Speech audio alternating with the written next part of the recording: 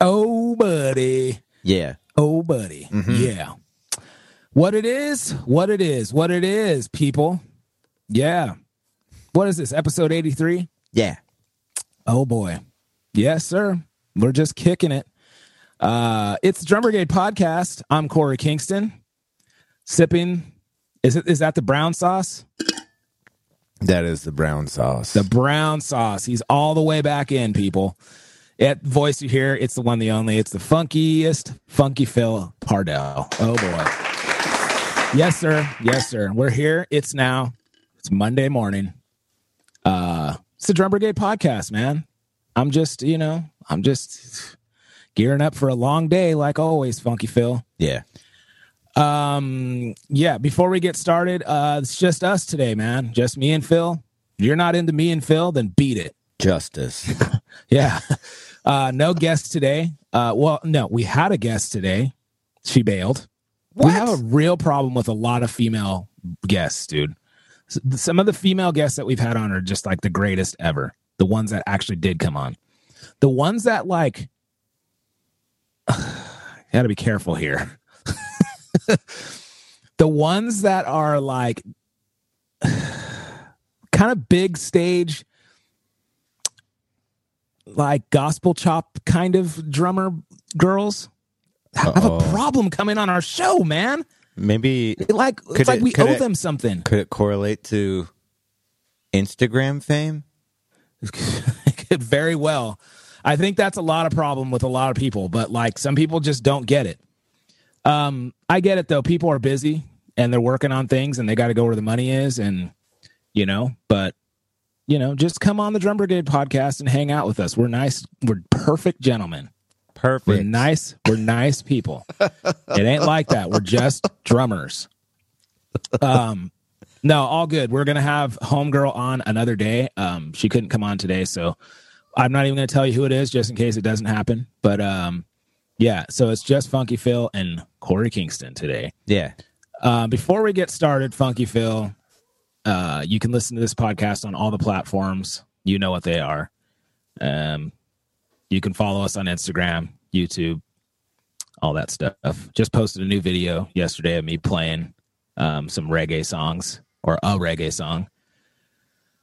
Don't understand this, dude. I don't understand it. I'm going to get on a soapbox later, but I don't understand how I can post the simplest drumming video in the world, playing the simplest reggae song in the world, and people are just freaking losing their minds. And then I post something like difficult for me to play or something that took a lot of work, and like everybody's like, meh. I don't get it. I don't understand. And it's like, how many reggae or ska videos can I post? Like my most viewed video on YouTube. I have 2 or 3 most viewed videos on YouTube. Out of all the day in a life videos, product reviews, all that stuff I do, it's one playing a ska song, one recording a ska song, and a reggae song. It's the same freaking beat. But you play it so well. Dude, I don't care. It's like people losing their mind for you playing the basic rock beat, like an 8th note rock beat. People, oh my God, he just plays it so well. I'm not complaining. It sure does sound like complaining. But like, I'm just saying, I don't get it. Like, I mean, I can't play it like you love play that. it. Why do people love that so much? Like, I should just start doing it. Just play reggae songs every day and just freaking people love it. All right. Well, anyways, new video up. Just went up today or yesterday. I didn't see it yet. It's not great, Phil. It's just me playing drums. I want to see it. That's it. It's just like the simplest thing. Maybe we can screen share and watch it together. All right. It's just so simple. It's on the YouTube, right? And it's like, it's on YouTube and it's on Instagram. But like, I feel like, well, can you hear me? I can hear you. Oh, my innards are going out. Oh boy. There we go. Oh no. Hold on. Bear with. There we go. Oh, that's why they're not in on the way. Okay. So, yeah, I appreciate it. I appreciate people watching. I just, it's hard for me to understand why. I always think, all right, this is the one, man. This one took me a few takes. This was hard. People don't want to accept that I do a lot of other things. Like people in San Diego, like the people that I normally play with don't really realize that I play reggae and ska music. They think I play like pop or something. Yeah, I have a similar issue where I feel like most people think I just play pop and top 40. Even though I like spent a lot of time playing jazz. Yeah, like, I don't think anyone thinks of me as a jazz drummer, but that's one of my comfort zones is doing more jazz type stuff. Yeah. I dude, this is the thing. Like I love ska and reggae music. That's like my favorite music. You know, I love it. I love it. I love it. I can't say that enough. Everybody knows that.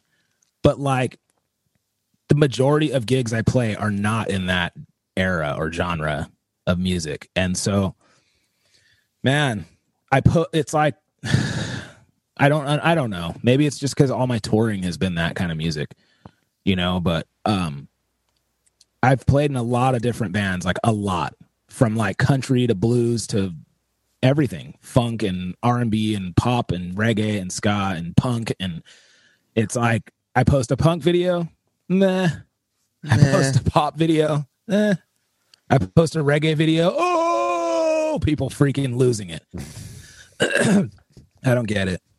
Anyways, not complaining. All I want is more viewers. So if that's what's going to bring people, then that's what's going to bring people. If you guys want to see what we do, go to drumbrigade.com or go to philpardell.com, Pardell.com, or Corey Kingston, Korey.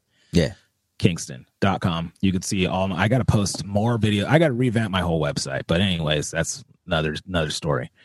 On any of our websites, those 3 websites, you can hire us for lessons. We're doing remote lessons right now exclusively.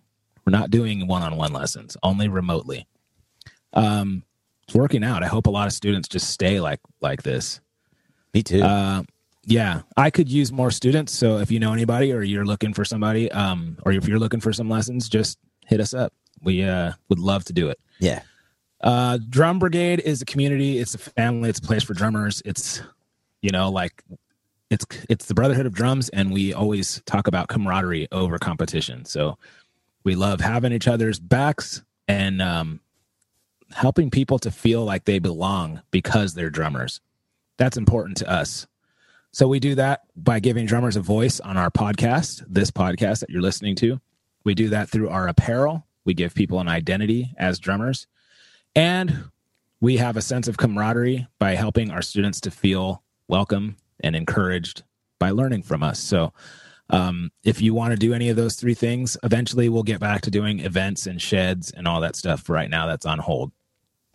Check out our merch store on our website, drumbrigade.com. We have some super dope stuff up there. Nobody can even compare to what we have, Phil. That's how dope we are. For real. It's like a real clothing brand company, but for drummers. Can I get the socks with your face on them? Is that an option? I'm sure we can make those. Yeah, I'm sure we can design those. I might want those. That's the only thing I could wear. Or underwear with my face on them. Not your face, Phil. Don't get crazy. Oh, come on. So yeah, the girl who took that picture of us, I did a photo shoot with her yesterday. What?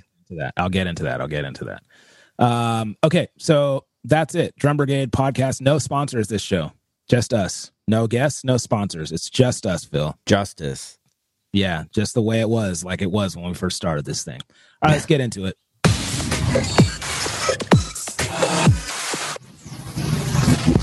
Drum Brigade. It's the Drum Brigade podcast. Oh, buddy. Mm-hmm. How y'all doing? Hello, friends. How y'all doing? You know what I was thinking, Phil? We should go on Instagram Live. I don't know how to do that. Okay, hold on. You mean with your phone? Yeah. Okay. Let me just get on here so that people can ask us live questions. You know what I'm saying, Phil? You know what I'm saying? I know what you're saying. Live. we're on Instagram Live now, taking questions from people.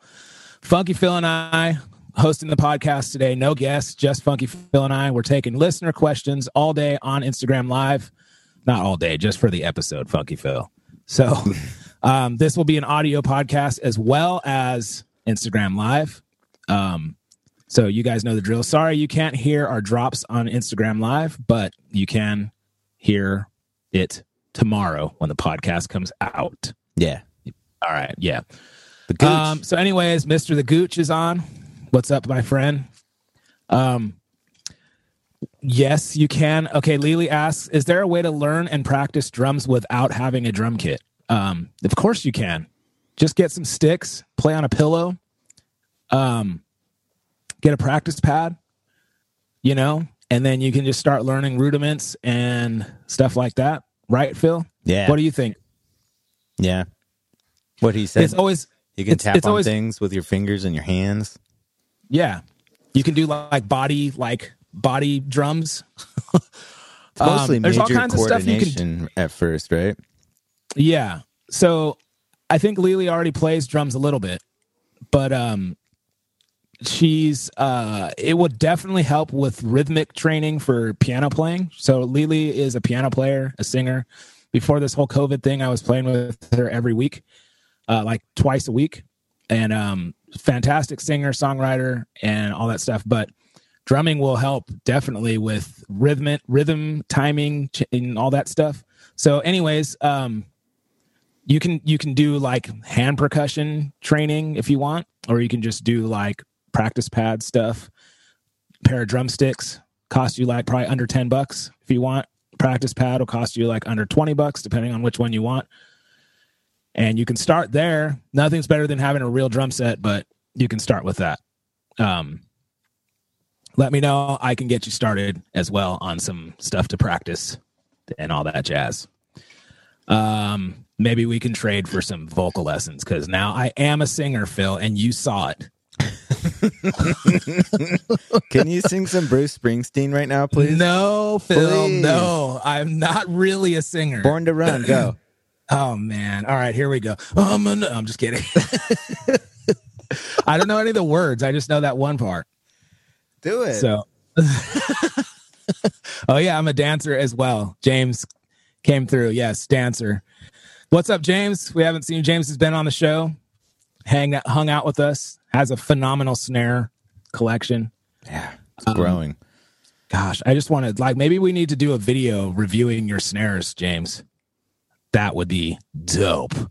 Yeah, just I need to hit each one once because he has so many. Yeah, it'd be like a 10-minute video just playing each one. Like 16 notes at 200 beats per minute. Each note is one of James's snares.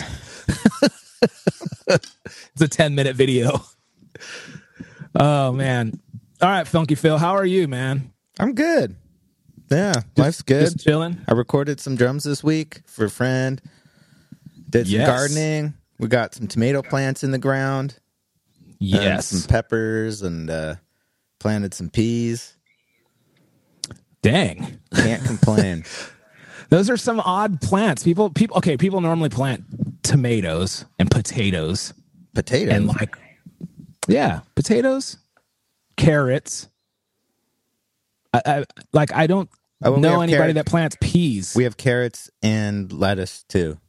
Dang, lettuce. Yeah, well, snap peas, like the kind that you can just take off the vine and eat right away. Oh, yeah. Okay. All right. Yeah, I got it. Zucchini. That's cool. Did you guys find any of Charlotte's stuff got stolen? Nope. Dang it. It sounds like the cops had an informant that might have seen a couple of her things. So no way. That was the last thing I heard, or that she heard, was that they were going to follow up on that. But I don't know if she's heard anything since. Dang. You should have told the cops that there was a few donuts in the mix that got stolen. Oh. I'm sorry, dude. I'm sorry. Everybody that knows me, I'm not a fan of the little piggies. This week, man, I did a lot of things. By the way, I'm going to keep mentioning you guys are Probably going to get sick of this if you're listening to this audio only, but if you guys have any questions, come through on the Instagram live. We're live right now on Instagram, and if you guys have any questions, drop them. Me and Phil answer them on the air and all that stuff. So this week, man, I feel like I might be going crazy. What's up? Like, or I'm just settling into this life as we know it right now. You know, like we had a full-on karaoke party Friday night, just me and Summer, my Drinking wife. wine. Drinking wine, singing Neil Diamond. You were all dressed up too, right? Or were you not? I can't remember. That was for the dance party. Okay, yeah. The dance party, we had like a 60s dance party. And, well, we thought it was 60s, but it ended up just being a dance party. Some friends of ours that are in France had a party, and it was 12:30 in the afternoon. And it was like 9 or 10 in France. Nice. And then they had people in like Scandinavia and like Northern California and all these it was like there's probably like 60 people in this Zoom meeting, and they hired a DJ, and he was playing songs, and everybody was going in dancing. It was so fun. Nice. It was so fun.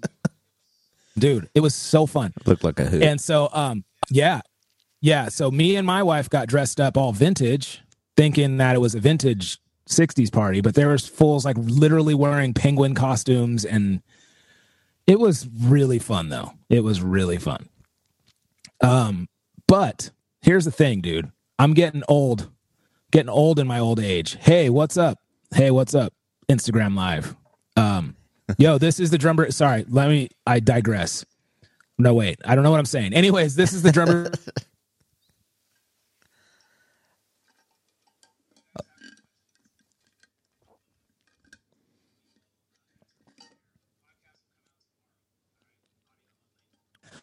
All right. Thank you guys for watching. Thank you guys for viewing me and Funky Phil doing our podcast that we do every Monday. Yeah, Drum Brigade podcast. Okay. Middle of the day, my wife is like, come on, babe. They're doing a dance party and I want us to go.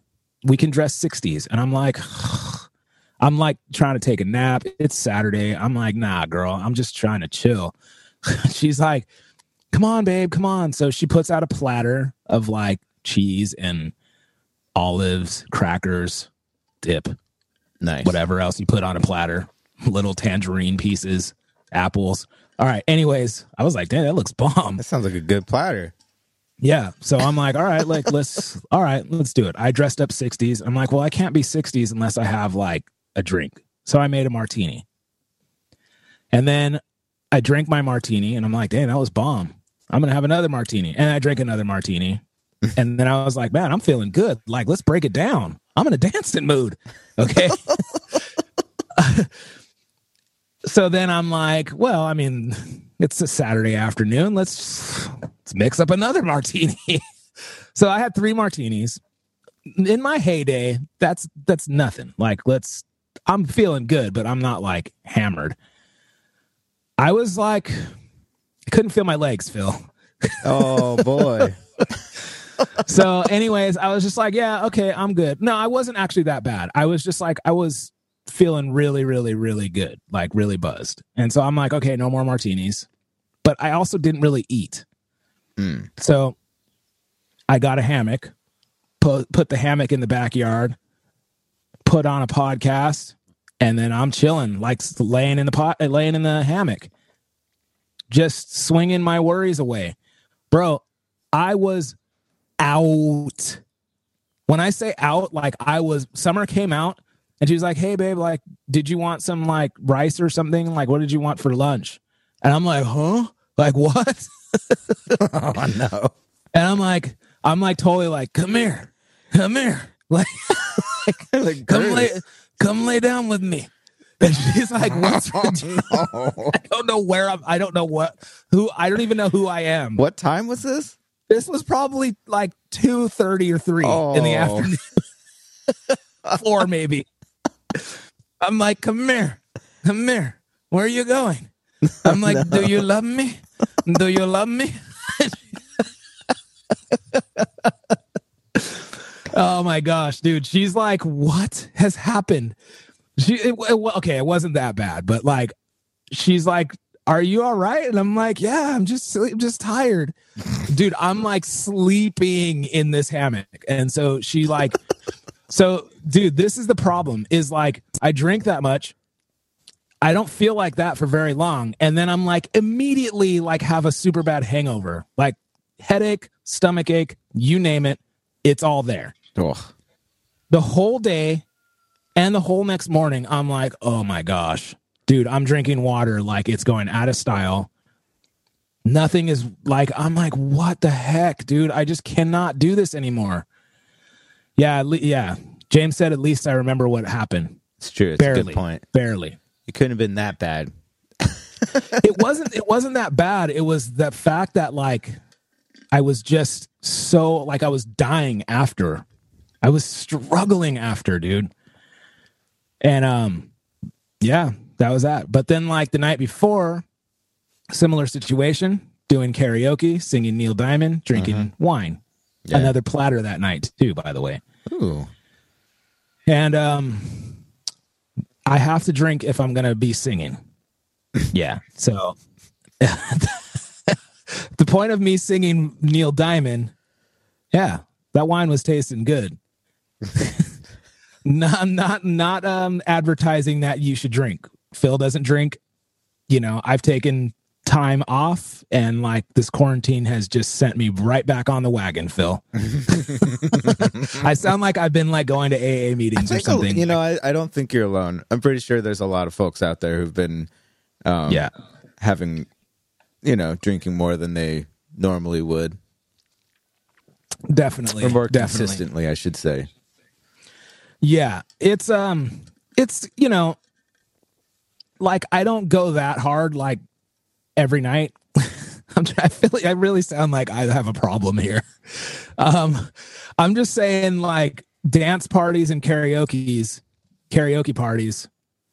That's just what happened. So at least I was in my own house and on my own hammock. And then I was on the couch trying to cuddle with some kitties, nursing a stomach ache after that. But it was fun. It was really fun. And people like, I'm surprised at how many people were like shocked that I was singing. The amount of singing that I do on this show. People were like dying, like, you sound like your dad. I'm like, that's the problem, man. People like always want to like think I'm going to sound like my dad. My dad's a professional singer. I'm a singer that's like joking around all the time. I never, ever sing. Unless I'm messing around at home or something, or like singing to my wife, telling her that I wrote every song that I'm singing.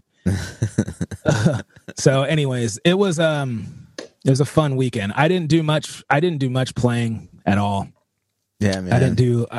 I came in here on Friday for lessons, and then I think I did lessons on Thursday. I don't remember. And like, I haven't been playing. Okay. Side note, I set up a practice rig in my patio where the hammock is and my bike training is. So now that's like my little zone. Huh? Outdoor practice. I figured get some fresh air, work on things. Bro, I am very disappointed in my drumming skills. I have no skills, dude. Not true. If you saw the stuff I'm practicing, you'd be like, bro, come on, that's easy. No, and I'm just like, probably not.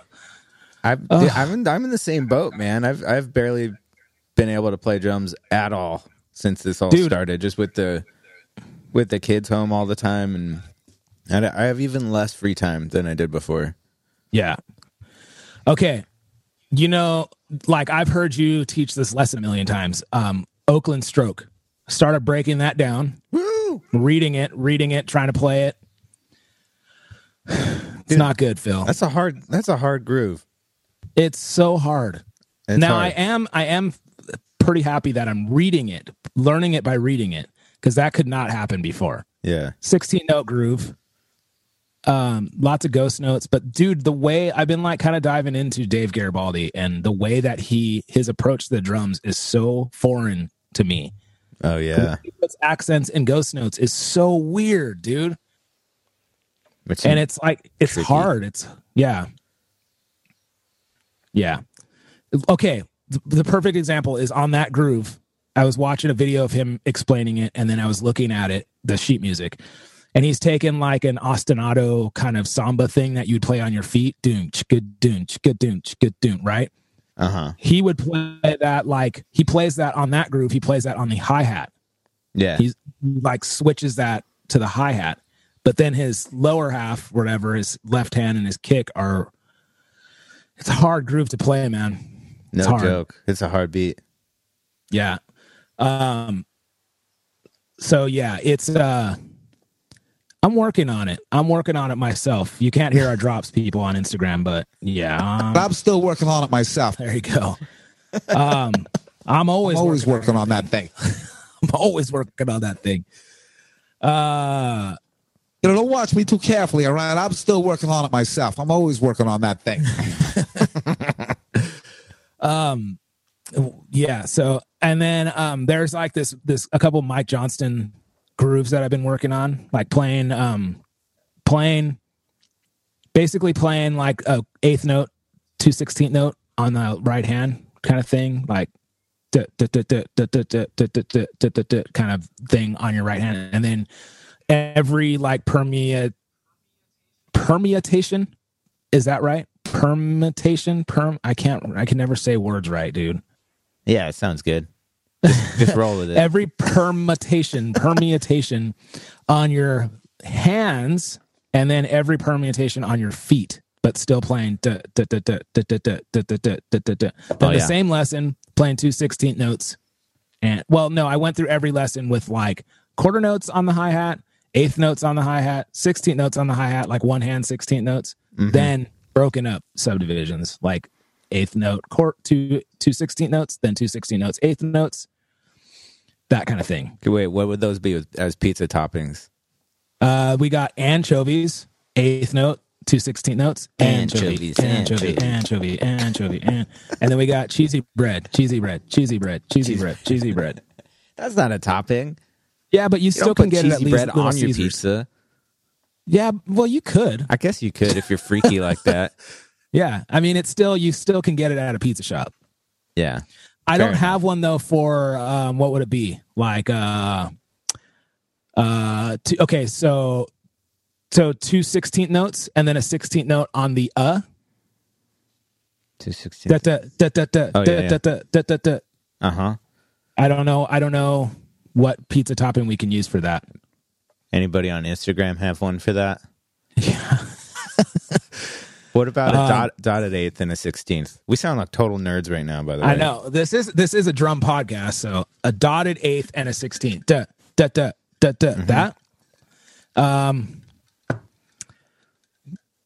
Yeah, I don't know. I'm gonna have to Google it. I know there's a lot of these. I like the ones that are bugs. Have you seen those ones? Bug synonyms for I've seen some that are candy too, like butterfly. Yeah. That's a good one. Butterfly. What would be caterpillar? Okay. Yeah. June bug. Okay, wait. Japanese beetle. I'm just kidding. So Phil, tell me, how do you explain dotted notes to your students? This is something that I always have a problem with. Every time they ask about it, I have problems with two things. How to explain like 6/8. I'm like, yeah, I kind of get it. The difference of 6/8 and 6/4.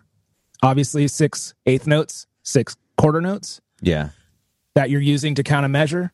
And then dotted notes. I'm always like, yeah, it means a note and a half, but it takes up that amount of space in the measure. It's like I'm speaking a different language. And that's how I was when I was a kid. I did not understand it. So like I was telling a student this week, yeah, well, it's not necessarily telling us what to play. It's telling us what to play next. Like if we have like a dotted quarter note, that doesn't mean we play the quarter note different. It means we play the next note on the and. Not true. Okay, so now I'm confused. The dot adds 50% value to the note. That's what I said. Yeah, but that you play that different. In drumland, I know we're all drummers, so we're used to just you hit it and it sounds the same no matter what. but technically that note is extended, the duration of it, rather than just being like one. It's going one. So it goes all the way. It extends beyond. It has more value. So if like you hit a cymbal, you would let it ring out for a quarter note plus an eighth note. Yes, if it was a dotted quarter before you choke it. But technically, as a percussion instrument, that does not apply to us. Now, if you're Ari Honig, yes. I think it depends on what you're playing. Okay, so if you're playing a buzz roll, that is what's this that I'm saying, Phil? Tied. It's tied. Gosh, if you're playing a buzz roll that's tied, yes, then that would be different. That would be extended. So I guess that's one way you can explain it. Well, I mean, to me, it really depends on what you're playing. Because if you're playing a cymbal, those sustain and ring out. So or if you're playing, I feel like it has subtle implications with the way you're playing on, like a kick drum. You might not bury the beater in that case. Yeah. Where if it's just a 16th note and then a rest, then you might bury the beater to make it shorter. Okay, but in contemporary music, not marching band, okay, like a dotted eighth or a dotted 16th or a dotted quarter, whatever it is, a dotted note isn't going to have the same implications that it would if you were in a marching band or an orchestra and you're playing timpani. I mean, you're saying that, like, in general for drum set? Yes. Yeah, a lot of times you'll see those rhythms written out to save ink, and so people don't have to write as many rests and stuff like that. For sure. So that's the thing that is hard for me to explain. What's up, Con? What's up, Aquil? I think that's my buddy Aquil. Nice. Welcome to the Drum Brigade podcast. We're talking super dorky technical talk right now, but anyways, any questions? leave them in the comments. We'll answer them on air. Drum Brigade podcast will be coming out tomorrow. James asked what our favorite rudiment was earlier. Who did? James did? Yeah. Oh man. My favorite, I didn't see that. My favorite rudiment is, I love using the 6-stroke roll. I think everybody does, just because a lot of the drummers that I've grown up listening to use that a lot. Yeah, I overuse that for sure. But man, I really love flam stuff, like Swiss triplets, flam taps, anything like that, because of Vinny. Oh yeah, Vinny's stuff. Mm-hmm. It's like you throw that in there, and it's just great, man. So I think, and that for some reason, a Swiss triplet just feels really nice to me. Yeah, like those are great. I feel it in my heart. What about you? Pot of flop flaw, huh? No, I don't know. I mean, I overuse the 6-stroke roll for sure. Yeah. I guess I would just say doubles in general. I probably like using, putting doubles in a lot of different situations. I've grown to love doubles more as I get older. I always was playing them wrong when I was a kid, and it was more like a buzz roll than it was a double. I call those dribbles. Dribbles, that's good. That's good. Yeah, when you're using the bounce of the drum too much, and you're not using enough of your fingers to get them. It's cheating. Yeah. I when you play there's nothing like just a clean double, man. It's just like you pull that off with just like no accents or whatever, and it's just like you got my attention. You know, I don't know why. It's cool. So anyways, what I was saying was, what was I saying about dotted notes or something? Yeah, dotted notes. Yeah, we were talking about those of you guys who just joined us. Catch them dribbles from James. LA drum guy, what up? Sahir in the mix. Woo woo. Sahir, can I ask you a question? When you're laying on all of your beds of money, he said no one cares about dotted notes. Some people do. That's why people get lessons, fool. When you have as much money as you do, are Lambos disposable, or like what are you? I'm really wondering, like, yeah. James cares. See, saw here. He keeps saying nobody cares about dotted eighth notes. We're talking about how to teach dotted eighth notes. I'm pretty sure I've seen Sahir driving like at least 3 different Lambos. Like unless he gets them repainted. Yeah. and I know that Lambo doesn't make a truck, but like, how do you get when Chad L? Oh, you have a driver, he says. Oh, Chad Lee. When are you going to come on the Drum Brigade podcast, dude? Do the drivers care about dotted notes, or just no one cares? The driver now, people that are listening to the audio only are like, what are they talking about? You got to relay what they're asking. Yeah. And no one can read music. Not true. It's not true. It's not true. It's a necessity. If you take lessons with me, you're going to learn how to read music. Mm-hmm. So Sahir is trolling us for those who are listening audio only. Does Aquarian make a solid gold drum head? Only for Eric Moore they do. Eric Moore is specializing in them. Dude, why is Phil still alive? That boom. Oh, ouch. Dude, Sahir posted something last week that's like, yeah, just came out with the trash talk. Rest in peace, Phil. Something. Dude, why hasn't Eric Moore coming out? You know how they make those chrome bass drum heads that you can get when you have the chrome pearl export? Yeah, yes. Why hasn't Aquarian come out with solid gold plated like chrome heads, but gold? Yeah, to go with for all Eric those Moore. To go with those DW stands that are gold plated. Yeah. $879 for a boom stand, dude. 800 for one cymbal stand. One cymbal stand. So we're talking thousands of dollars. Dude. Wait, Aquarian has made these things? Sahir's coming back with I have bought them all. $3,000 snare stand. Dude, we're talking about thousands of dollars for that kit that Eric Moore is playing. Just in stands. I did not think that those stands were that expensive. You own all those gold-plated stands just in case people want to use them, like in case you do a tour with Eric Moore. At one point, I was on the verge of getting a gold-plated hardware kit from Spawn Drums. Thank goodness I didn't. Oh, man. That'd go really nice with those light-up drums, though. We almost changed the light-up drums to have wood hoops and gold hardware fill.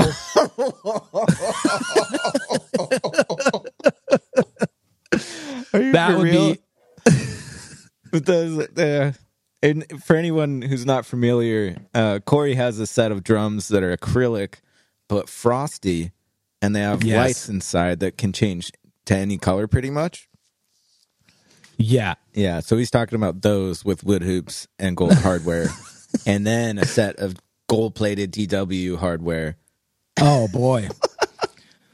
That is so tacky looking, dude. 870. Have you ever seen those DW 9000 kicks or those pedals? They all have flames on them, Sahir says. Yeah, you know, like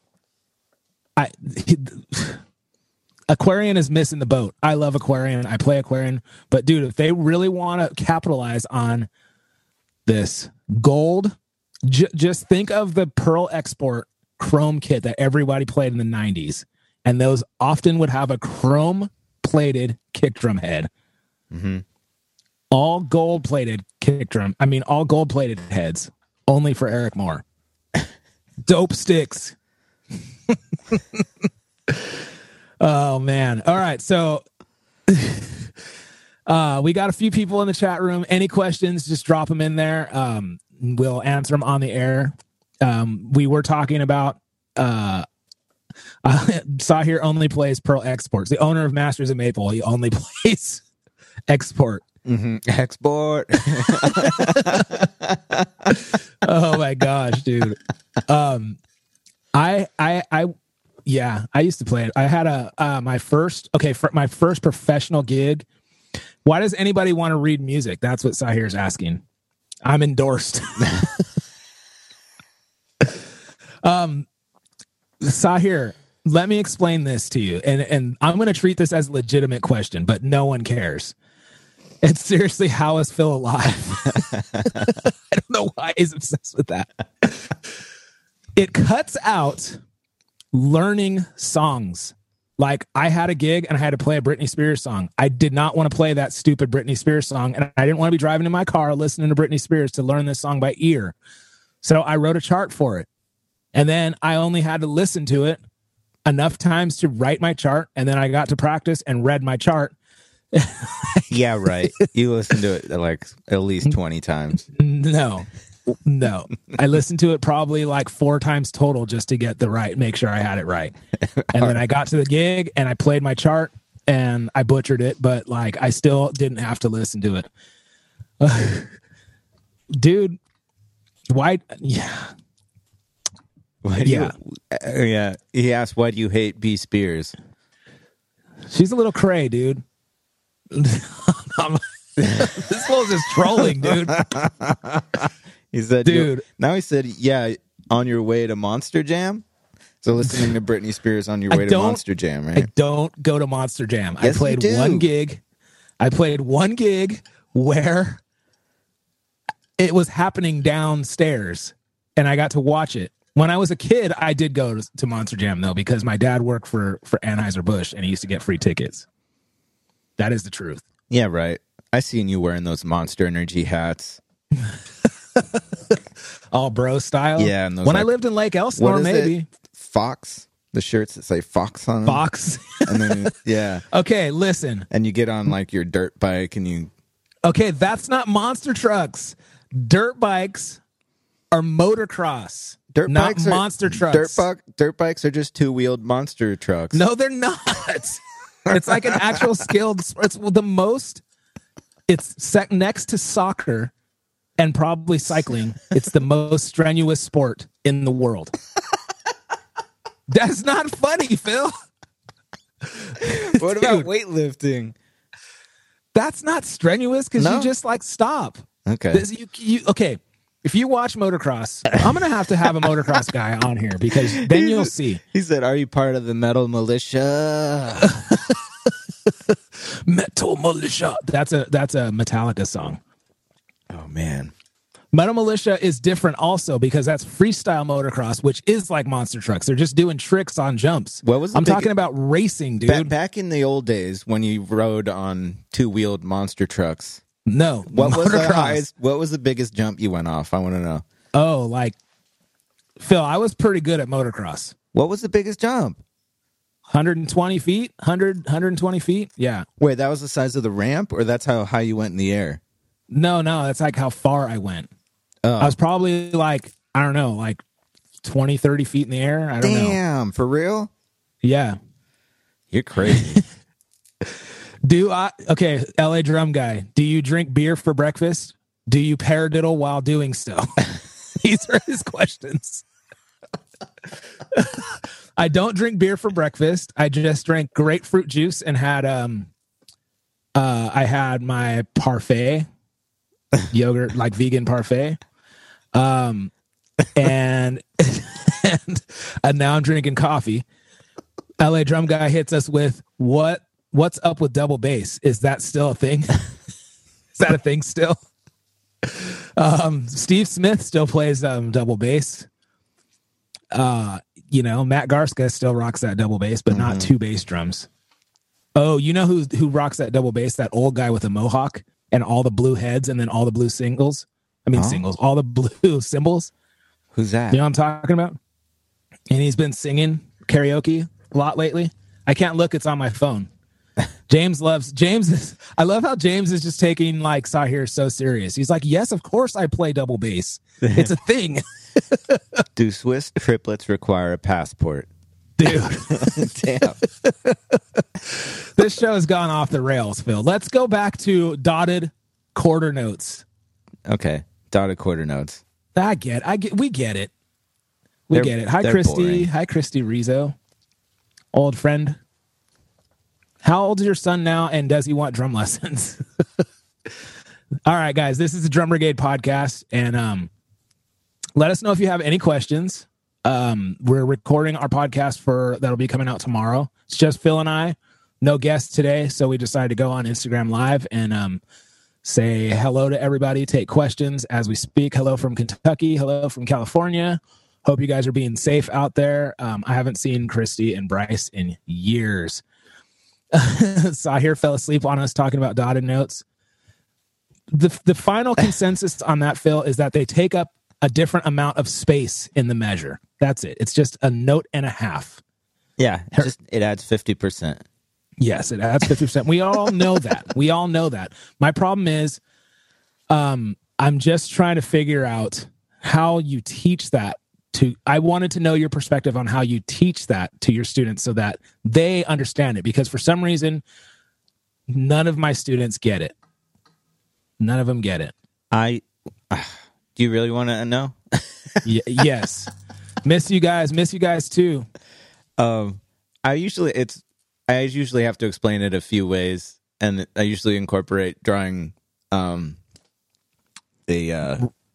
shoot, now I'm blanking on what it's called. A rest? Now I can't remember. A tie together thing? Yeah, a tie. I do draw it as a tie where you can see both the notes. So like a quarter note and an eighth note tied together. Yes. And then I say that's the same thing as a dotted quarter. Okay. So I do the similar thing. I'll write a quarter note. Like if it's a dotted quarter note, I'll write a quarter note and then I'll write an eighth note rest. And then I'll be like, that's what this means. A quarter note and an eighth note rest? Wait. Yes. Well, there would have a dotted. Sorry, what did I say? I said a quarter note rest? No, a quarter note and an eighth note rest. Both of them rests? No, a quarter note. You play the quarter note and then an eighth note rest. So then you'd play on the and of two. Okay, so that's wrong. No, it's not. Yes, it is. Okay, what's half of a quarter note? An eighth note, but you need to play. It needs to extend through that eighth note, not stop on the downbeat of the next measure. That's just a quarter note. No, it would be you would play your next note on the eighth note. Yes, but so you would play on the and of two because it's a quarter note. So listen, Phil, listen. The quarter note, you have to play. If it's a quarter note, you have to play on the quarter note. You would have to play on the two then, right? But you don't want to play on the two. You want to play on the and of two. Yeah. Okay, so you'd put an eighth note rest. No, you would put an eighth note. Where did you learn how to read, dude? I'm telling you, you're wrong. You would put an eighth note. Yes, because the symbol. Say you hit a symbol on one, it's a dotted quarter. It needs to extend all the way through the downbeat of two and stop right at the and of two. It doesn't stop on two. It doesn't stop. I'm not talking about tied notes. What is this thing again? Tied notes. A tie note. Yeah. Yeah. I'm not talking about tied notes. I'm talking. It's two ways of writing the same thing. It's the same thing. Yes. That's what I'm explaining to them is like, it's telling us when to play the next note. So no, but it is extending the note value though across. Yes. So a note and a half. But you can't put a rest on the downbeat of two if it's a dotted. Why can't you? Because that's the same thing as a quarter note. Okay, so no, listen. I'm saying, I think, Corey, you meant to say dotted quarter note and an eighth note rest. No, I'm saying if the equivalent of a dotted quarter note. Yeah. Maybe I have to see this, but you want to write a dotted quarter note, okay? Yeah. Okay, so if you're playing a dotted quarter note, the next note you'd have to play is what? The end of two.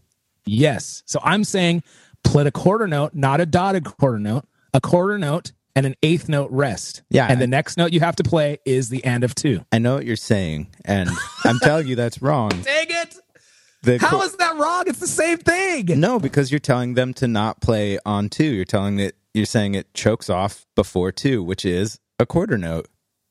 If you have to have an eighth note that's tied to the quarter for it to be a dotted quarter value. I think we're saying the same thing. I think we're misunderstanding.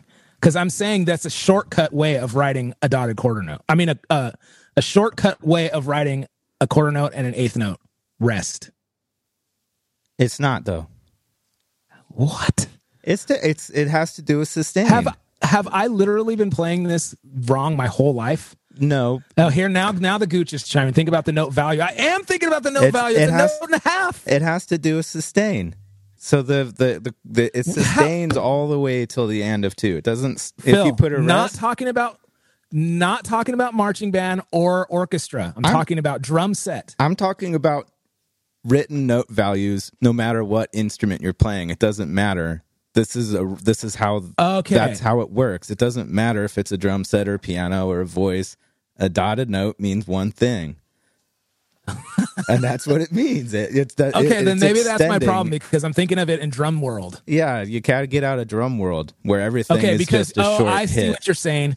I see what you're saying. You're saying because you would have to stop the note at 2 then rest for an eighth note. If you put a rest, that's what that's indicating. Yeah. Yes. So okay. I get it. But see, that's what I'm saying. I'm trying to help when I'm teaching this. I'm trying. Our freaking chat room is blowing up with people like, Corey, you're an idiot. You don't know what you're talking about. I just saw the light bulb. You're right. Okay, but I'm thinking about this in drum set world.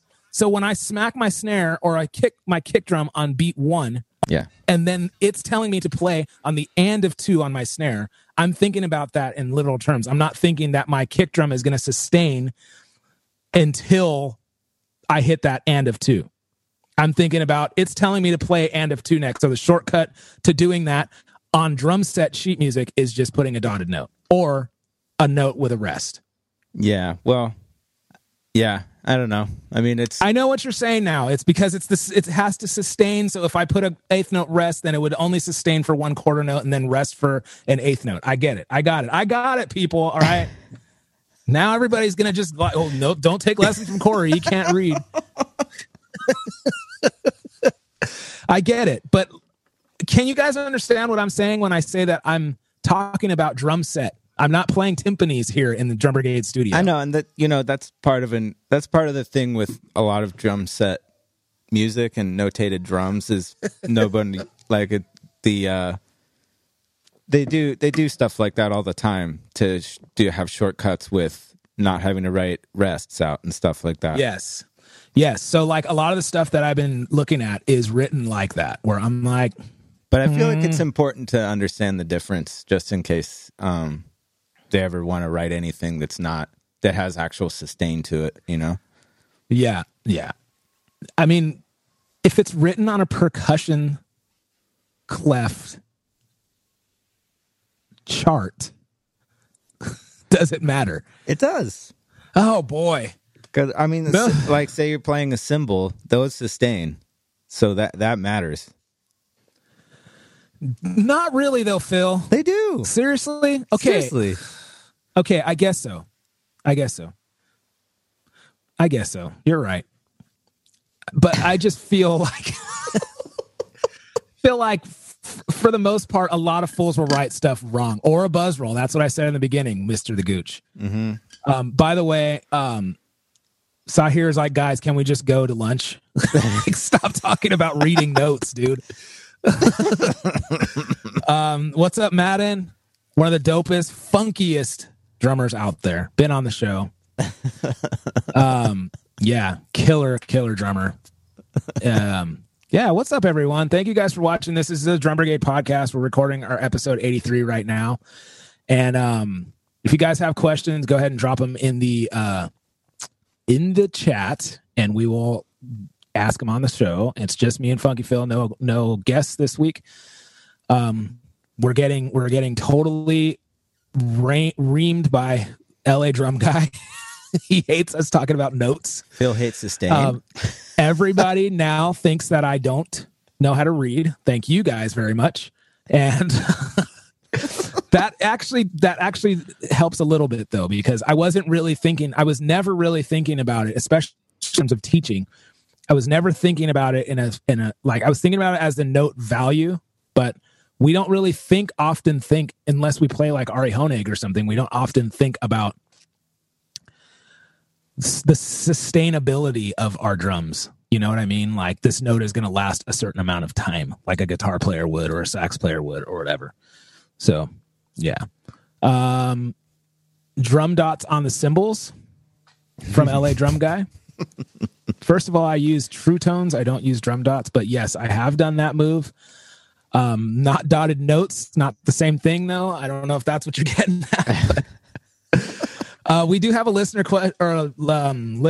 question. It was from Che from Haram. It's about LA Drum Guy, our dudes. All right, dudes, I think. I'm out. Where's catering? So I'm going to get back to Che's question, but Mr. the Gooch. So are you talking about, like, how long would the dotted note be if you put a drum dot on the cymbal? See? It doesn't make sense. Okay. Anyways, going back to Che's question, what's one thing, and I want to hear from you guys too in the chat room, what's one thing you will not do as drummers? What's one thing you will not do as a drummer? I won't play naked. Won't play naked. No. I won't play shirtless. I'm not Tosh. Oh God, not this again. What's one thing you won't do? You won't play naked. What about you guys? What's one thing you won't do? Mr. the Gooch, I want to hear. LA Drum Guy, I want to hear. Madden, I want to hear. What is one thing you won't do? I'm not big on costumes. Sahir said he won't read music. And he won't take lessons. He refuses.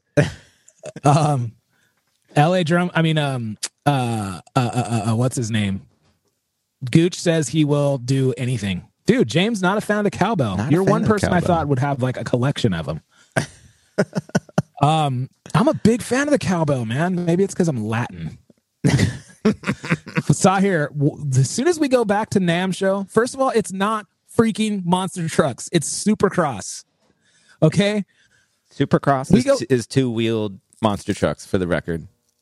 It's not. God. Okay, so I'm going to drug you, Sahir. I'm going to roofie your beer, and then I'm going to drag you to Supercross, and Sahir is going to be a super fan.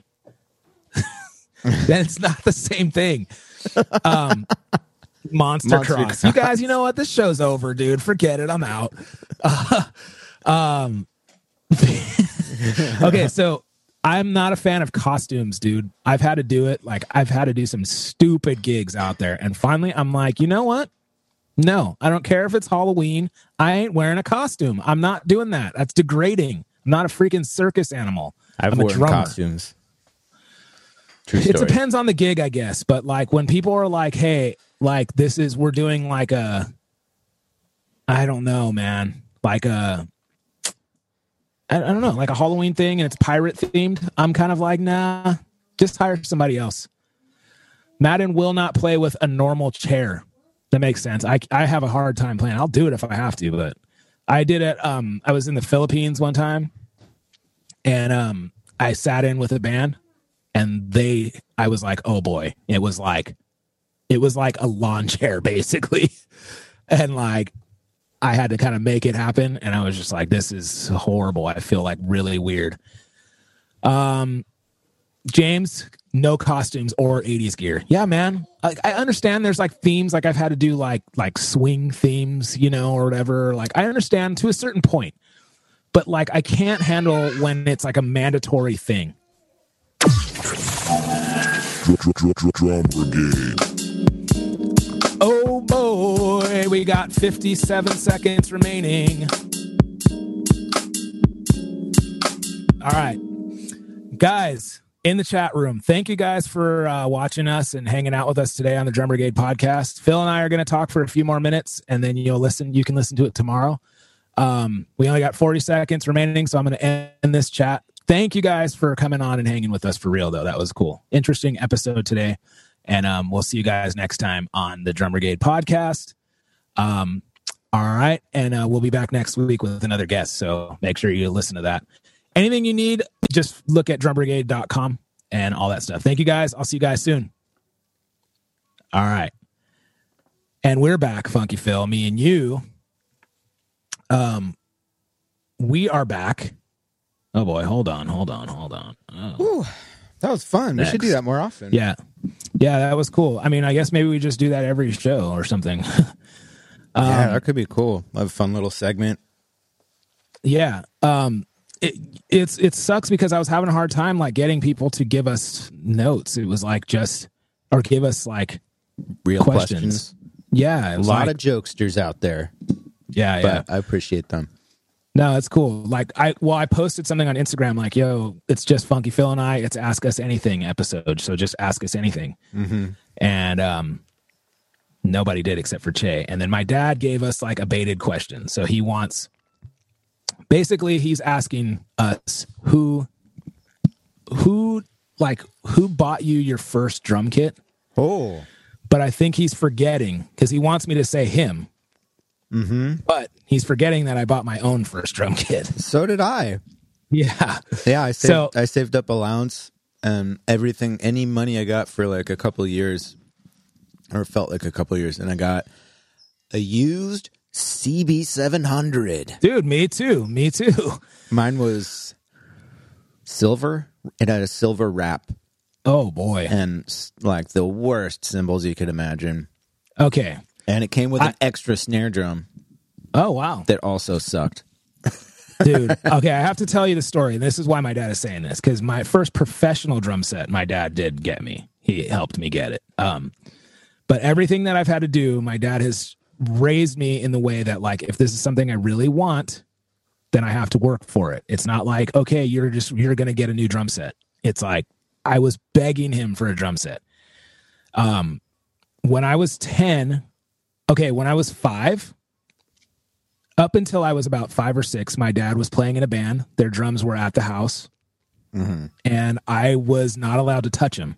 But I could not. I was like, whatever, dude, give me the belt. I don't care. I'm going in there and playing those drums. I don't care, whatever it takes. And so they kept saying, don't touch those. And then I would be like, as soon as they weren't looking, I was like sneaking in there and just like, let me just hit this one.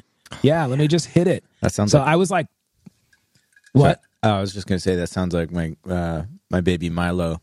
Yeah. He's just a little troublemaker. And I wasn't that bad. I just could not. I just was so enamored with this dude's drums. Like I could not take it. I had to go in there and play them. That's awesome. And so it started for real when I was like 3. And then finally my mom was like, he won't stop. So let me just try to lower everything and let him play them. And so I was just like, oh man, this is what I needed. Yes. So I had to do it. Okay. So then the band broke up. The guy took his drums home and I had no more drums. So I didn't think about it. And that's when I learned how to ride a bike and then I was like all about bike riding. And then it was like, I was finding ways that like I had to get out rhythm. So I was like just really into music. And then I was like, I got a record player and then I had all these records and like I was playing. I remember I was like basically playing drums out of anything that I could make feel like a drum set. Whether it was like pots and pans or whether it was like setting up things in my room, like my dresser to kind of feel like a drum set, like anything. And finally I was like, it just hit me like, dude, I think I want a drum set. Yeah. And like, so I was like, Dad, can I get a drum set? And he was just like, you really want to get a drum set? And I'm like, I think I need a drum set, you know? And then it turned into like, man, can I actually, like, seriously, can I actually get a drum set? And then he was like, I don't know, we'll see. And then it was like, okay, well, like, you know, and it just kept going. Do you really want a drum set? And then he was like, okay, well, if you really want one, you got to work for it, work and save up for it. And so I sold my bicycle and I think I sold a dirt bike. Yes, a dirt bike, not a monster truck. 2-wheeled monster truck. And I saved up and found a Pearl drum set. Oh no! At a garage sale for $350. It was just the logo head, huh? Just the logo head, yeah. And it was like, yeah. Oh my gosh. But it was a CB700. No badges, nothing. What color? It was white. And it had black resonant heads. Wrapped, right? Wrapped, yeah. White wrapped. I think that's the only way they came was wrapped. Yeah. The wood, and then wood the was worst so bad. symbols. Wait, did yours have that like speckly paint on the inside? No, I don't think so. Really? Maybe though. I remember mine had like this weird speckly paint inside, like splatter paint kind of. And yeah. I don't know why it didn't have it. I think it had coated heads on and then black heads on the bottom. So you couldn't even see I inside couldn't there. see. Yeah. And mine had dots. So then this is where my dad comes in, because my dad was still a performing singer. So he had equipment in the room, like he had a big old PA, and so I can play the records and stuff. And I didn't have cymbal stands though. So I had the super cheap CB cymbals that were just, God, horrible. And I didn't know how to get cymbal stands. I didn't know where you get them. I don't know. So I got my dad's mic stands, and I was like, how can I fit the cymbals on this mic stand? You know, like these look like cymbal stands. So I put them in place, and then I got a wire hanger and like folded it into position, like folded it up, and then shoved it in the mic stand, and then bent it down. That was like resting on my cymbals. And then my cymbals were like at an angle, and that's how I had cymbal stands, and it completely ruined my dad's cymbal stands. Mic stands? The mic stands, I mean, it like ruined the threading because my cymbals were constantly rubbing and like. Yeah, and I feel like you told me that one before, but it's still hilarious. Yeah. And so like I ruined that kit. Just everything was stripping out on it, and like and I didn't know there was like different levels of drum sets. I just thought it was a drum set, and I was so pumped on it. And then like I was like, the cymbals are just like my hi-hat kept bending inside out, and like, okay, so this is where Dad comes in. His friend, I'm like, feel like I'm just rambling. This is a long story, but my dad had a friend who I still know, Gary, nicest guy ever. And just a total sweetheart guy. Like, he literally like helped me. He gave me a vintage Rogers kit. What? To use as long as I wanted until I can get a real professional drum set. That's awesome. And then he gave me cymbals and like stands, actual like the huge Tama stands with the big weight on the back. Oh yeah. You know, and in the 90s I was like, whoa, like crazy. And so then I was like, whoa, these drums sound really different and loud, and like they have tone to them. And the cymbal, like I remember I was like, the hi-hats are so loud compared to what my other hi-hats were. And like, and the cymbals are like really loud. Everything's loud, and like, it's just crazy.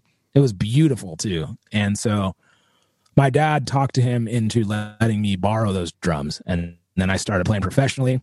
And then my dad helped me go, him and my uncle found like my dream kit. It was like a Yamaha Rock Tour Custom. Yes. And it was my dream kit because it was like so many pieces. It was like 10, 12, 14, 16, 18, and a 24-inch kick. And it full on had like a rack, like the pearl rack. Really? Yeah. Oh, that's so cool. And it was so 90s. And then my dad took me to Guitar Center. He was like, what drum set? Now that he can see that, like I was, at this point, I'm like 13 or 14, maybe 14 or 15. He's like, I'm starting to play professionally. And he could see that I'm like, it's not just like, I want a drum set. Like I'm really like taking it serious. Yeah. I'm learning how to read dotted notes and stuff, you know? So then we drove to Vegas in my uncle's truck to help me get that kit. We bought that whole drum set with the stands and everything for $500. What? And my dad paid for it, and I had to pay it back. And then he took me to Guitar Center and got me that John Robinson snare. He's like, what snare would you want if you could get any snare? Dang. And I was like, that one. And then he took me to get a new cymbals. I got a 16-inch A Custom. And then I got 20-inch, I think, Z Custom. Whoa. Ride with the bell. Still have it. And then I got, I think, a 17-inch A Custom. And I think the guy, my friend, gave me a China, and I think he gave me the hi-hats from that Rogers kit. And then we bought some stands. We bought all the stuff so I could have like a real pro drum set. I got a double bass pedal, like the whole thing. Snare stand. I got everything I need. I have a lot of same stuff still. I still have it. That's rad. Then I was there, and then I paid my dad back. Every gig I played, I had to pay like $50 or $100 or something. And I paid it back like right away. Like through all my gigs, I just gave him the money, and he's like that. He was like so proud that drum set paid for itself. You know, you like always say that if you played gigs to pay for your drum set, and like taught me a big lesson. Yeah, that's awesome. And so that's my dad was wanting me to tell that story, but like my first drum set was that cheapo CB700. Man, kid, these days they have such better options for entry level kits. It's insane. Yeah, I mean, okay, yeah, the Guitar Center kits are not much better than that. Like those, what are they even called? Like SBs or something? I disagree. The Ludwig Breakbeats or whatever. Is that what it's called? Yeah, that's not a bad kit, dude. Like compared to a CB700, that's like night and day. You can you throw some heads on that, you can literally play that on pro gigs, like no problem. Yeah, you know, like you can play. I mean, well, like the lowest level PDP kit is like you can literally do a tour with that kit. You know, or like the Pearl exports are so much better than they used to be. Yeah, it's crazy. It's come a long way. And so, yeah, man, it's like, yeah, it's cool. One of my students is about to. Like he's doing that transition right now where he has the equivalent of like a CB700, and it's just like, it's terrible, dude. His cymbals are all cracked, and his dad texted me and was like, I think we need to get him a new drum set. And I was just like, yeah, you do. And he's like, when he told me their budget, I was like, dude, you can get like a pro level. You're ready to like make a big jump. Like you're ready to get a like top level kit. You know, nice. And so he's like, yeah, I think we need to do it. So I don't know what to reference. Like there's a kit at a brand new DW acrylic kit at Drum Flip right now in the box. Whoa. 5-piece. Whoa. But I noticed that he just took all the information from Sweetwater and is selling it for the same price. He's not selling it for any less, so it's like $15.99 or something. And I'm like, from Drum Flip, I don't know. Does it come with that 2-year warranty? No. Yeah, that's what I'm saying. Sweetwater, you get 2 years with anything, right? You get 2 years, and like I feel like that would be a dope kit though, because acrylic kits, even if you scratch them really bad, you can repair them. They don't really scratch. And they still sound good. They don't scratch, really? Cool. They do, but it's not like if you had a wood kit. Yeah. I mean, I have some scratches on my acrylic kit, but you can repair it. You can like easily repair acrylic. We put like nail polish in there or something? No, there's kits that like it kind of melts it down and then makes it smooth again. Oh, that's cool. So I got a question, because you've had an acrylic kit before. Do you have to worry about them warping if they're in the heat? Like, can you not leave them in your car and stuff? I've never had that problem, man. I played this Spawn acrylic kit. The whole first year that I had it, I played it on Warped Tour, and for 2 months. And I mean, we were like in the South where it was sitting literally in direct sunlight all day, waiting for it to go on stage, and it did nothing. Huh. And then I played like with Suedehead, my dude would like, we'd open the show and he would jump on my kick drum and then jump off. And it's like, no, I've never had anything like that happen on these drums. You could see it flexing, but yeah, never anything like that. That's cool. So I don't know, man. There's some other DW kits out there that like I was going to recommend. That like DW has like a mid-level kit now that's like about like $1,400, $1,500. There's a couple. He's pretty stuck on DW, huh? I'm stuck on DW because they always have a resale value. You know, like like John from Revolution has a Hendrix kit that's amazing, beautiful. Like if I had the money, like I probably wouldn't buy it, but like if I was in the market for a kit, I would be like that's worth the money. It's beautiful, dude. It's like a $3,000 drum set, and he's selling it for I think like $1,500 or $1,600. But it's a 4-piece, 20-inch kick, 12-inch rack, 14-inch floor. I don't think those are the right sizes for him, and I think he wants a 5-piece. So yeah, I'm like, if you get like a Tama kit or you get a Singerlin kit or something, it's like I don't really know you don't know what you're getting. Like it could be like a low or like a Pearl. It's like, yeah, you can get a decent Pearl, but I don't know, man. You don't really know. Like Ed also has a couple other kits. He has a Masters of Maple kit right now that's I don't really like the sizes. He has a nice Yamaha kit, but I'm like, yeah, I see that. It doesn't have the cool factor as a clear DW kit. Like some old man is just going to be like, oh my gosh, this is a revolutionary kit if you ever want to sell it, you know? It has a resale value. That's true. They do hold their value. I feel like the like pro level Yamaha holds its value too. Yeah, I think so too, but I don't like that it's free floating floor toms. I hate that. I had free floating toms on my first kit. They do that on the Yamaha? I think, yeah, it's a big Yamaha thing, man. I don't like that. Stupid. It's not practical. Yeah, it's not practical, and especially for him, I don't think it's practical. I think, to me, if it was me, I would go for that DW kit, but I would try to get it for less. And then what I don't like is Ed is trying to get me to mix and match cymbals. He's like, what's their budget? He really wants to know. And I feel like if I tell him what the budget is, then he's going to give me crap for that amount. You know what I mean? I don't know that for sure, but I know he'll just do what he can do, but there's no wiggle room with Ed when there should be, you know? Because a lot of times he's selling you stuff that he got for nothing, or he's selling you. I'm like, I don't want to mix and match cymbals. He should have nice cymbals. Yeah. I don't care if they're like rock cymbals or something, but I don't want like a Sabian ride and a freaking Paistis crash or something. Like I want all Sabians or all Zildjians or all whatever. So I got to talk to his dad today and be like, yo, this is what I found. This is what I would go with. I think this is a good deal. I think this is an awesome kit, and it's really kind of him, you know? It's gonna hold its value. It's rock and roll, but then he can also like tune it different and play a pop gig with it, and he can add to it. You know, it's a DW this isn't the top of the line DW. It's like the mid-level DW, but it's not PDP, you know? I don't know. Yeah.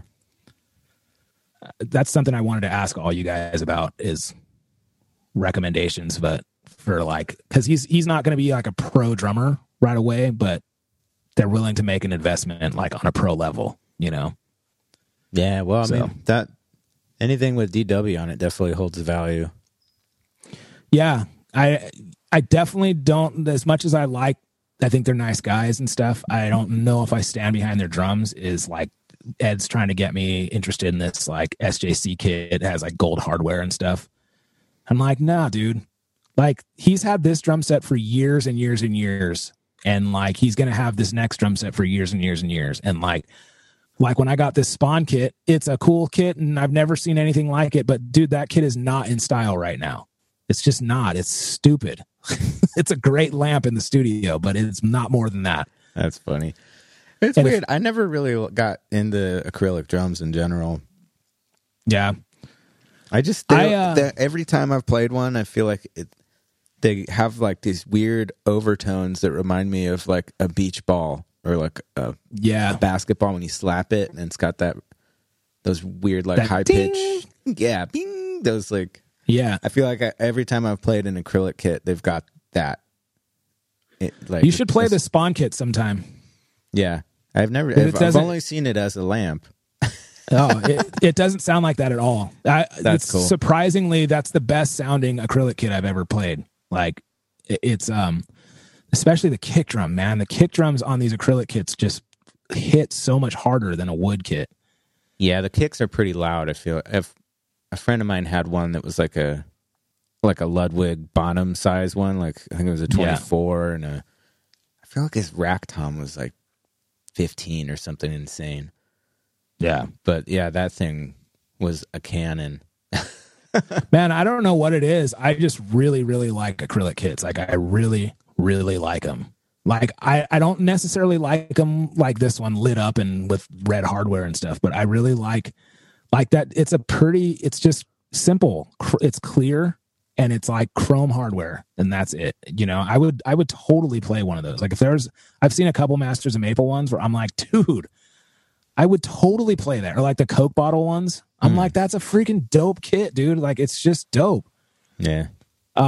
I'm a big fan of them. I don't know if it's practical for every day. Like I think the kit that I have is that's my kit, you know, but I'm obviously like, I would love to have a second kit, from Masters of Maple.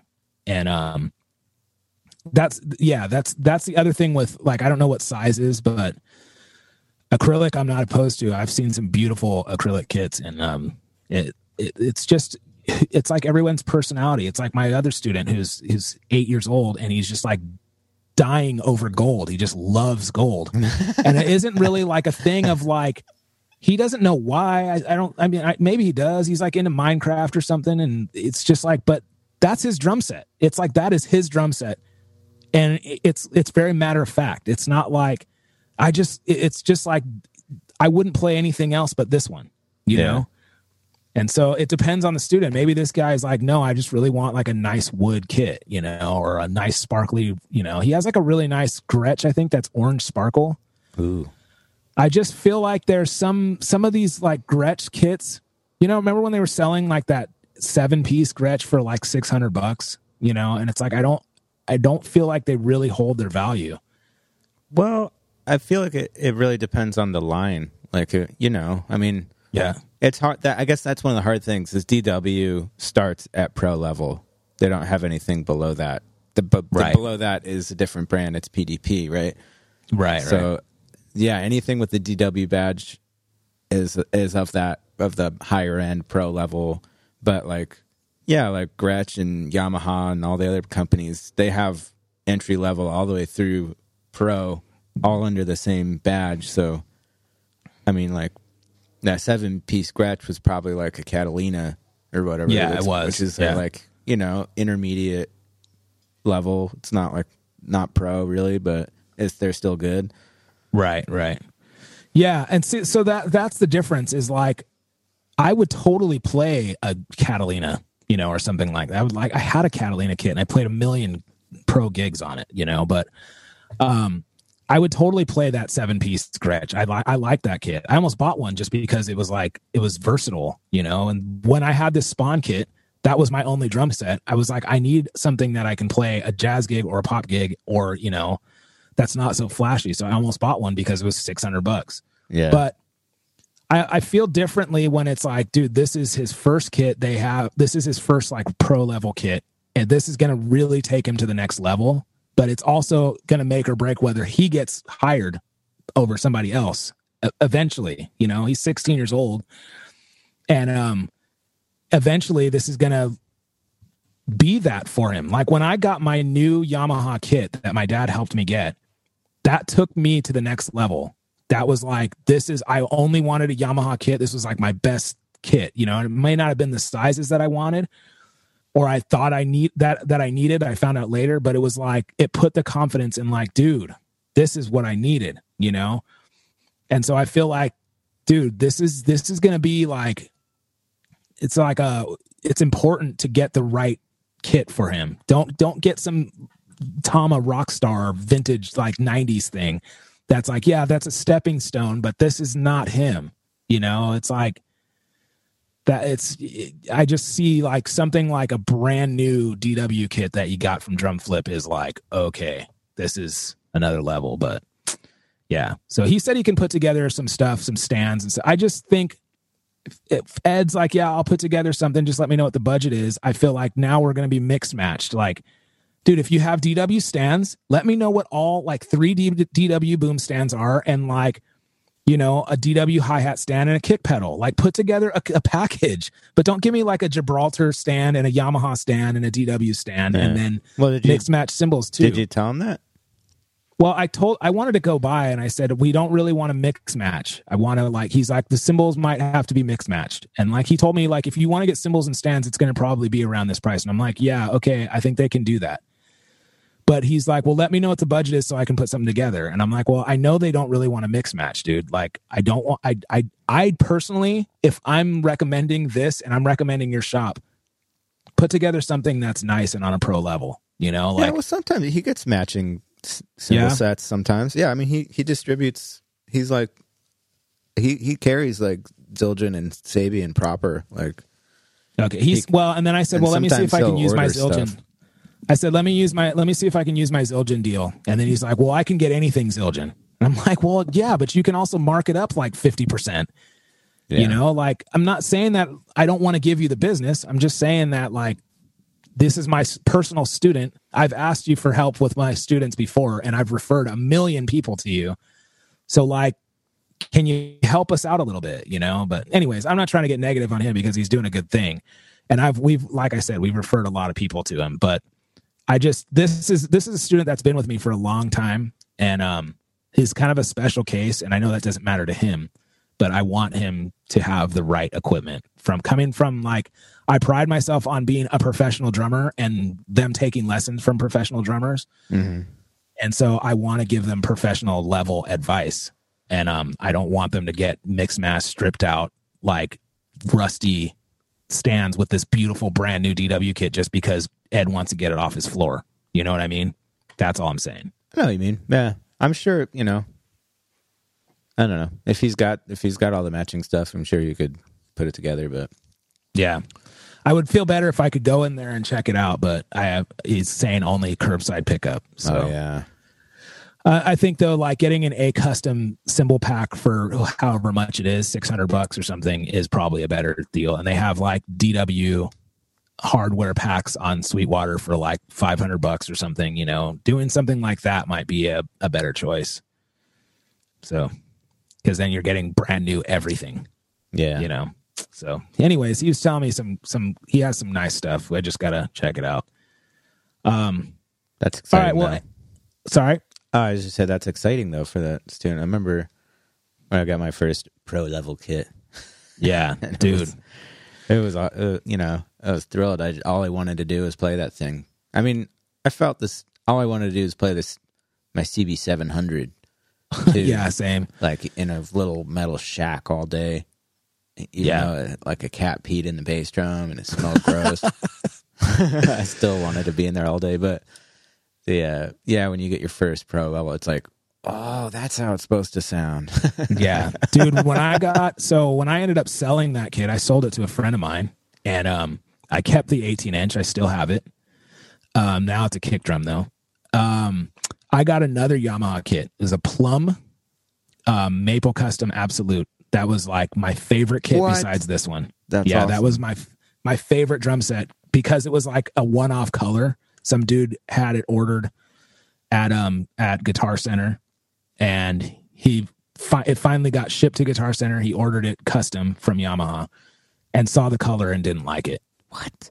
And I was like, I walked in and it was, I want to say it was like $1,200. That's insane. How do you order a custom kit in Plum? And then, like, that's a pretty, like, it's going to be purple, dude. Like, yeah.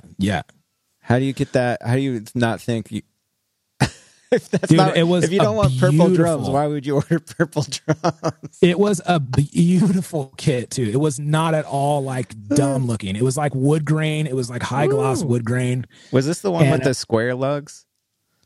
Yeah, no, it wasn't the 90s one. It was like their modern take on the Maple Custom. So it wasn't Maple Custom, it was Maple Custom Absolute. Oh, okay. Yeah. So I always dreamed, that's always been my dream set, the Maple Custom, period. Yeah. And so I never got it, but it was my perfect sizes, 10, 12, 14, 22. It was like, dude, this is my ultimate. And then the 10 got stolen out of the Agrolites van. And so when I lost it, it was just 10, or maybe it's 10, 12, 14, 16. And then I only had 12, 14, 16 now, and that wasn't what I was looking for. So I ended up selling it to some dude at a church. I think I sold it for $1,500. Maybe I got it for like 2,000 or something. And sold it. Dude was like, bought it right there. And I missed that kid. That was beautiful. Sounded so good too. But also same problem, free floating toms, floor toms. And we say free, don't like that. We mean they hang off a cymbal stand, right? Yeah. Okay. Yeah. I don't like that. I like floor tom legs. Yeah. I don't like the rims mounts on the floor toms either. No.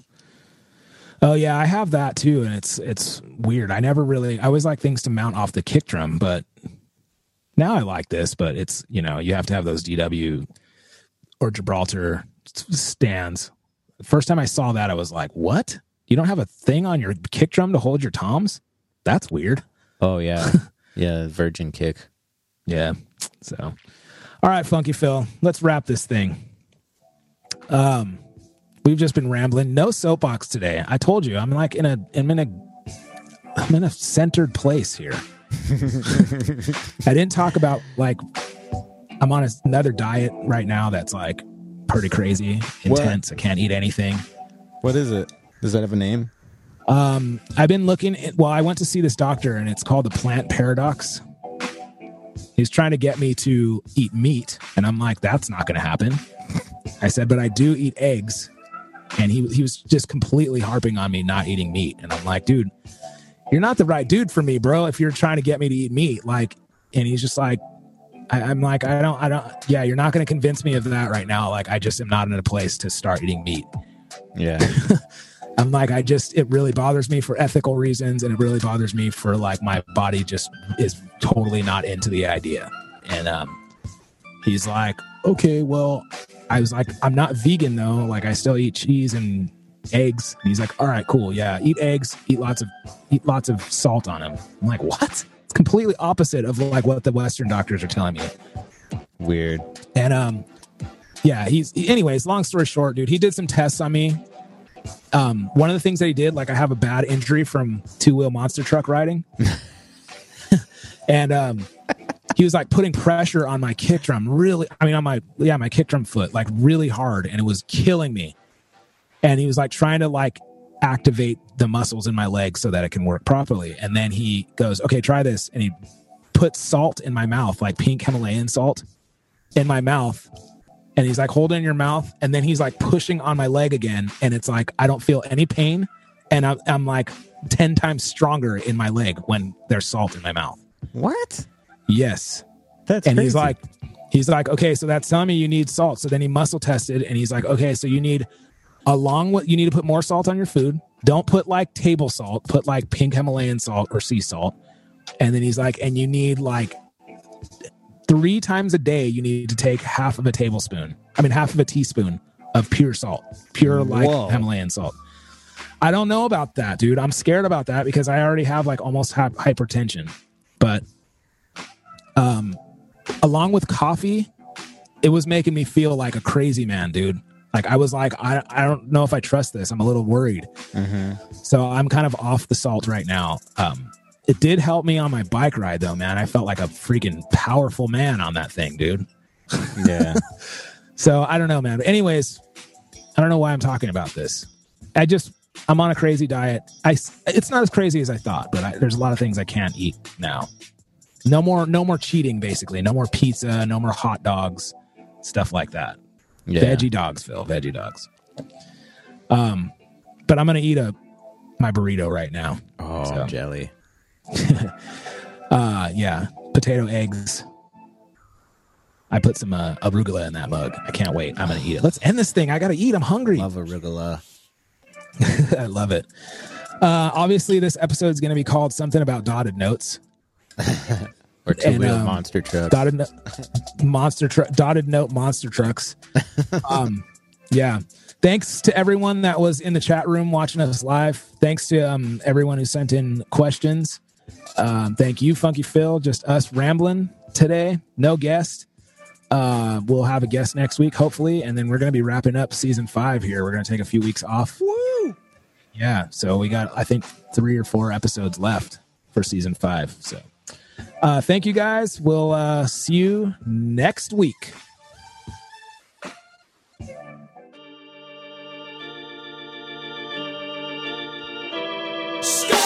Thanks for listening to the Drum Brigade podcast. This podcast was recorded in the Beat Locker at Pimp City in Oceanside, California. This podcast was produced by Funky Phil Pardell, and all drops and original music are by Corey Kingston. The Drum Brigade theme song is I Don't Like Your Music by The Busters. For more episodes, please visit drumbrigade.com and hit up our archives to hear some great interviews with Thomas Lang, Daniel Glass, Stan Bicknell, Tosh the Drummer, Kurt Busquera, Mike Dawson, and many, many more. For all other things, or to get in touch, please visit drumbrigade.com. Oh yeah, one more thing. Like and subscribe.